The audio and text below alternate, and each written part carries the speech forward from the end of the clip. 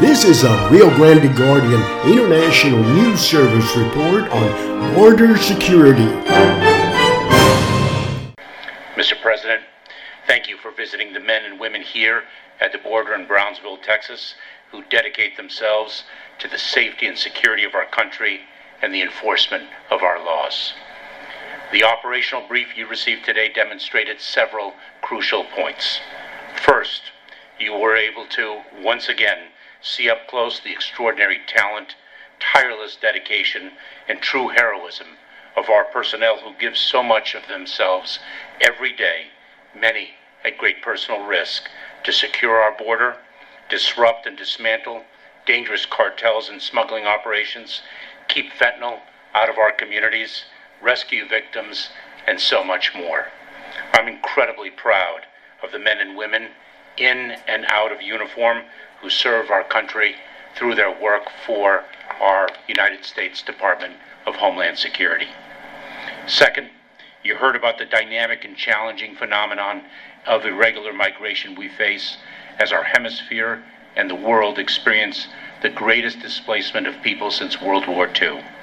At times last year, 30% of the encounters across our entire southern land border occurred in this Rio Grande Valley sector. Today, we discuss the dramatic changes our partners in the South have helped bring about by increasing their enforcement before people reach the United States border. Third, you heard from DHS leadership about how resource-starved we continue to be.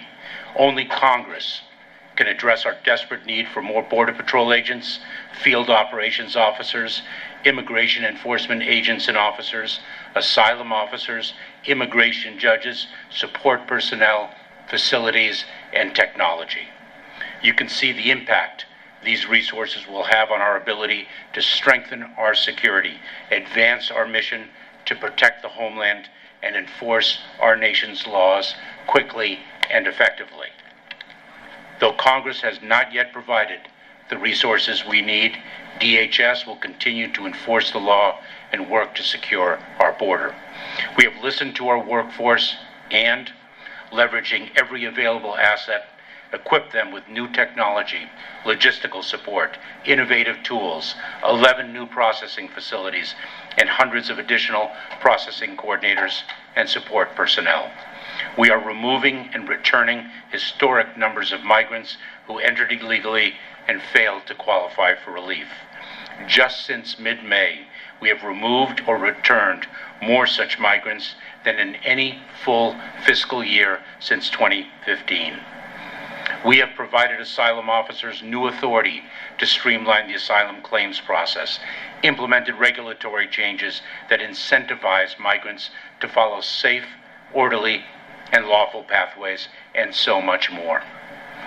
The importance of passing the bipartisan legislation to fix our broken immigration system and add much-needed resources cannot be overstated, nor can the heroism of our personnel who accomplish so much for our country with so much less than what they need and deserve. Finally, Mr. President, you heard about the difference that cooperation, collaboration, and communication between federal personnel and local officials can make in the efficient and effective enforcement of our laws. Unlike Texas Governor Abbott's efforts to undermine federal border enforcement, the leaders in Brownsville serve as a model of cooperation in addressing, together, the challenges that irregular migration present, all in the service of this community and our country. Thank you, Mr. President. Thank you to the public officials here at all levels of government, and thank you to the extraordinary public servants of the United States Department of Homeland Security.